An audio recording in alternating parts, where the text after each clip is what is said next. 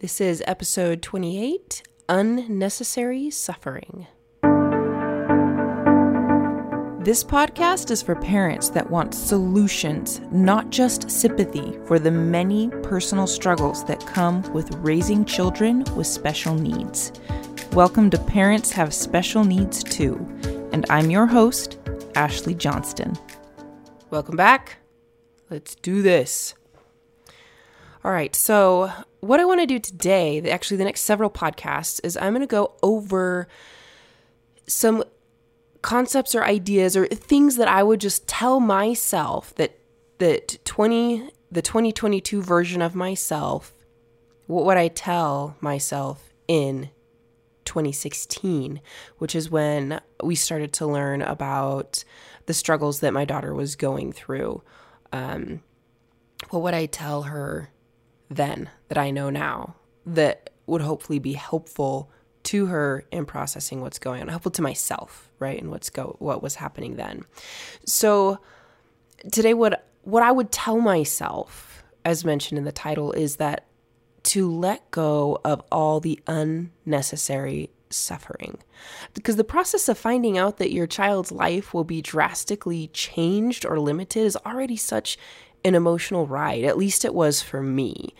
And because there was a lot of grieving of, oh, she's not going to have the life that I thought she was going to. What, she's sick with all of these things. What if she never talks? Her physical abilities are not what's normal. She's not developing normal. I mean, there were still a lot of unanswered questions, which is actually a huge breeding ground for unnecessary suffering. So before I go too far, let me define and make clear what I mean by unnecessary suffering, which also lends to the idea that there is a suffering that is necessary, which isn't like a beautiful, I guess, idea. I mean, unless you believe in like, you can't have peace and joy without some sort of opposition to that, like suffering. So in that way, I guess suffering could be beautiful. Anyway, okay. So what is the difference between necessary suffering and unnecessary suffering? So let's look at necessary suffering. Necessary suffering is something that I would define in terms of a cleansing process or kind of the base process that we start with when something happens. So for me, or probably for a lot of you parents out there, when you learn that your child has a disability or a disorder or a disease or something that's going to drastically change their life, it is sad or terrifying or shocking or something like that. You have an initial reaction. For me, it was a grieving of like, oh, like I'm losing something. And for me, it was losing the idea that my child was going to be normal and grow up normal, that we'd hit all the joyous milestones that everyone else was hitting, that we would, that I would have those first word moments. And, you get where I'm going. All of the initial beautiful developmental milestones that makes parenting fun, and, that I was grieving that I would not be having those, or grieving the idea that I wouldn't, because at the time I just didn't know.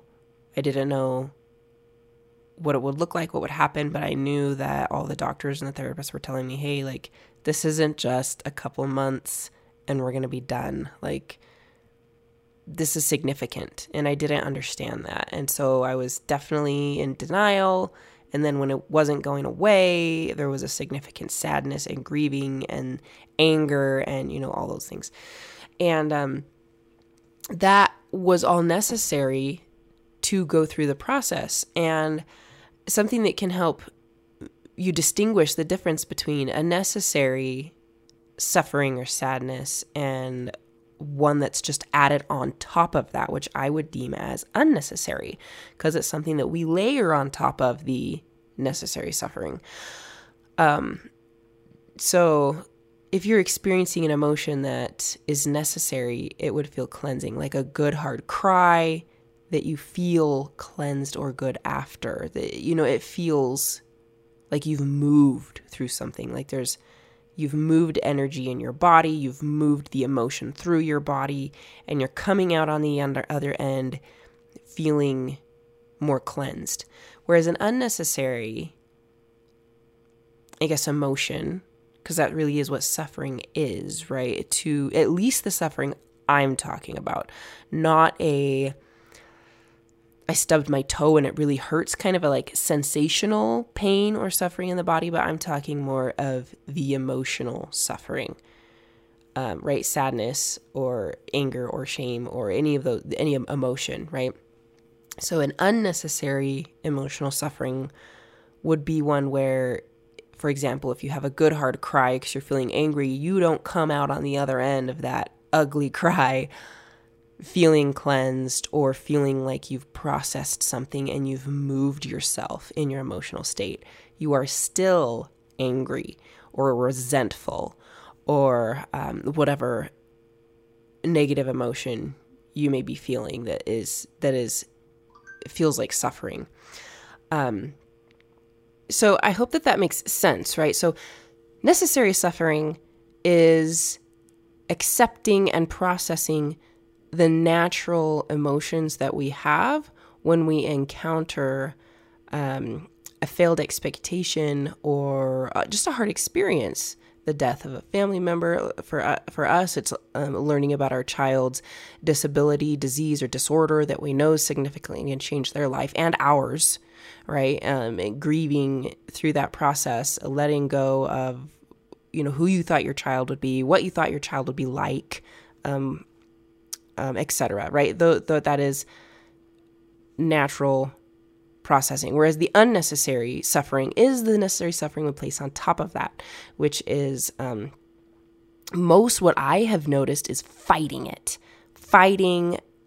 the reality of what's happening, being angry about it, being resentful about it. Anyway, I hope that makes sense. I'm actually going to give a couple more examples because I just find it's incredibly helpful for me. So in my process, the unnecessary suffering, it took me a long time to see what I was creating, but what it was I was really resisting this idea that my daughter had issues, because as far as I could tell, and any of the doctors that I saw after she was born was normal and healthy. And it wasn't until 8 months in that we started noticing, okay, like there's problems here. She's not growing, and she seems sick. And so for me, the process was slow. Like it wasn't in utero that I was informed that there was an issue or anything like that. And when she was born, there was no telltale signs that there were issues. And so I was in denial for a long time. I was resisting a lot of what the doctors and therapists were telling me, and I was feeling resentful towards them, which was really unnecessary. And then I started to pit myself against them in kind of this war.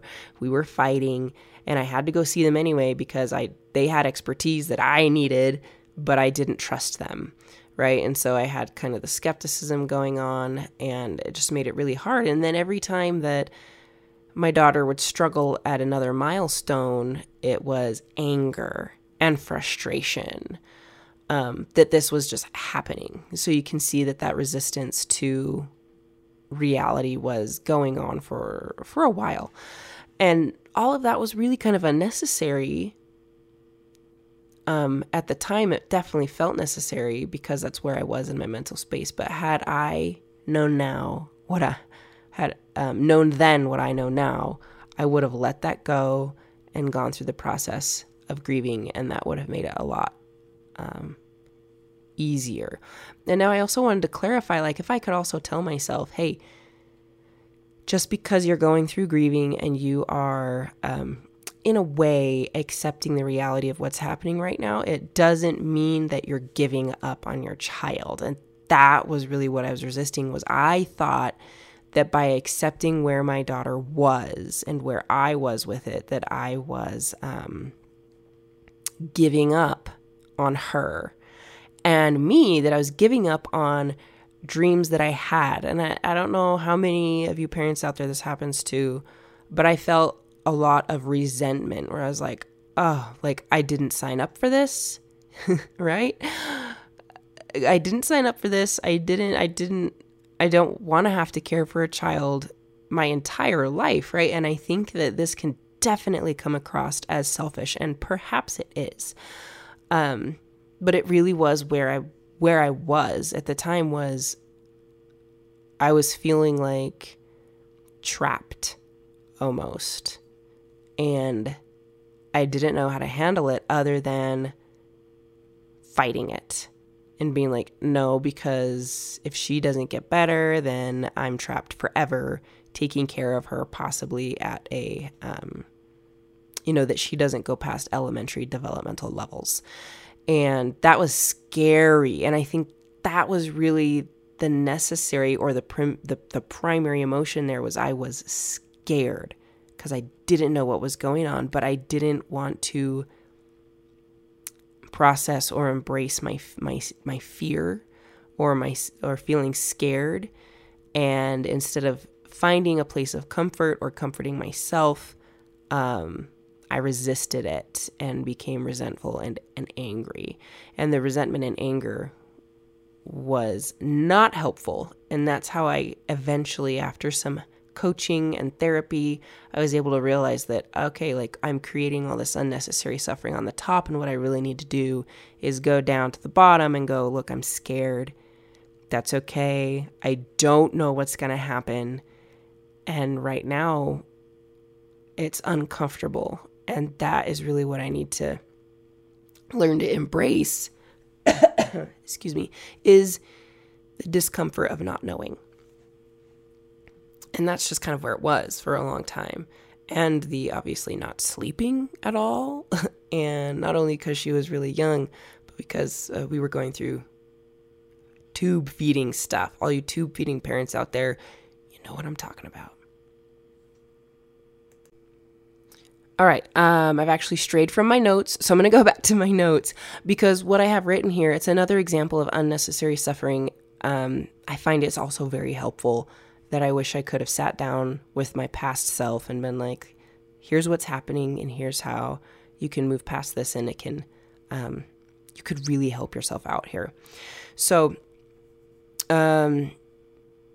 okay, when I first started realizing that Elizabeth had significant health issues back in 2016, and that the therapist said, hey, this is going to take years to resolve, I moved to denial, which I had mentioned earlier.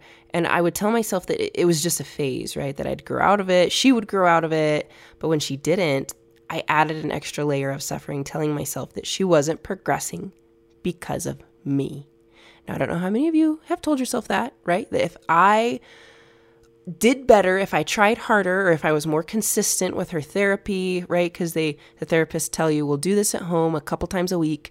And then, then they come back once a week and evaluate and do a little therapy and prescribe what you should do the following week again, right? And I was like, if I did better at that, then she would get better quicker. Or for those of you that are religious, if I had enough faith, right? If I have enough faith and I believe she should be healed, then she can be. Right? Or he, if your child's a he. And then I would tell myself that, because she wasn't getting better, that it was my fault. I wasn't doing enough, didn't have enough faith, wasn't consistent enough, wasn't trying hard enough. And that's why she wasn't progressing. And at that point, shame really stepped into the picture, which is the narrative that, if Elizabeth wasn't getting better, it's solely my fault. I should feel ashamed because that's what made sense with that kind of a narrative. And I don't know if your brain takes you here, but it's, well, obviously, maybe you just don't care enough or you're too weak, right? There's not enough of you. You're too tired. And this kind of a narrative became very toxic for me, but I couldn't see past it. And so I continued to beat myself up with this shame for a long time.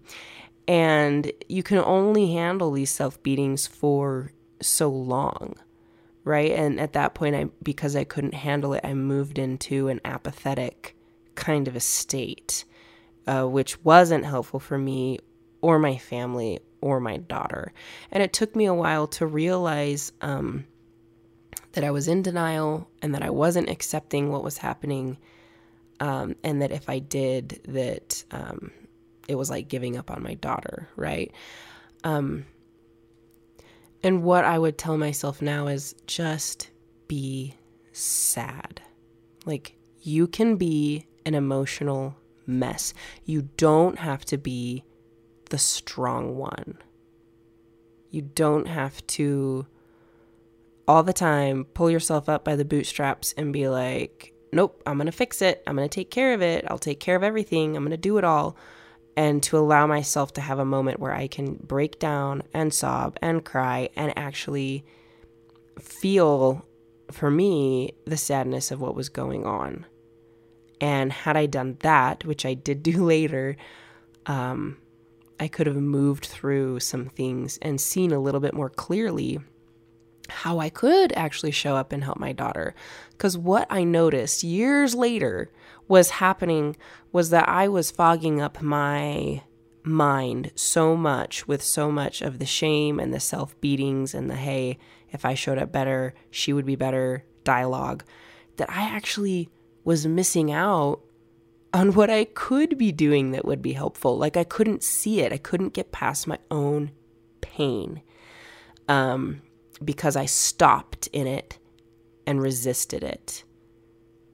And I know it might seem counterintuitive, but if you're at this point, stop beating yourself up and just take a moment to be like, wow, this really sucks. And I just need to break down and cry. And I need someone to hold me, or if I'm alone, sit there and hug yourself. And it really does help. I promise. And as you move past or process your basic fears and sadnesses, you will move to a place where you have more energy and a clear mind. And then you get to decide where to go from there. And it's very much worth it. So all you parents out there, it's a hot mess, looks ugly, but we got this. Let go of all the unnecessary suffering, become aware of what's going on, and get some of that energy back that you desperately need for yourself and then for your kids.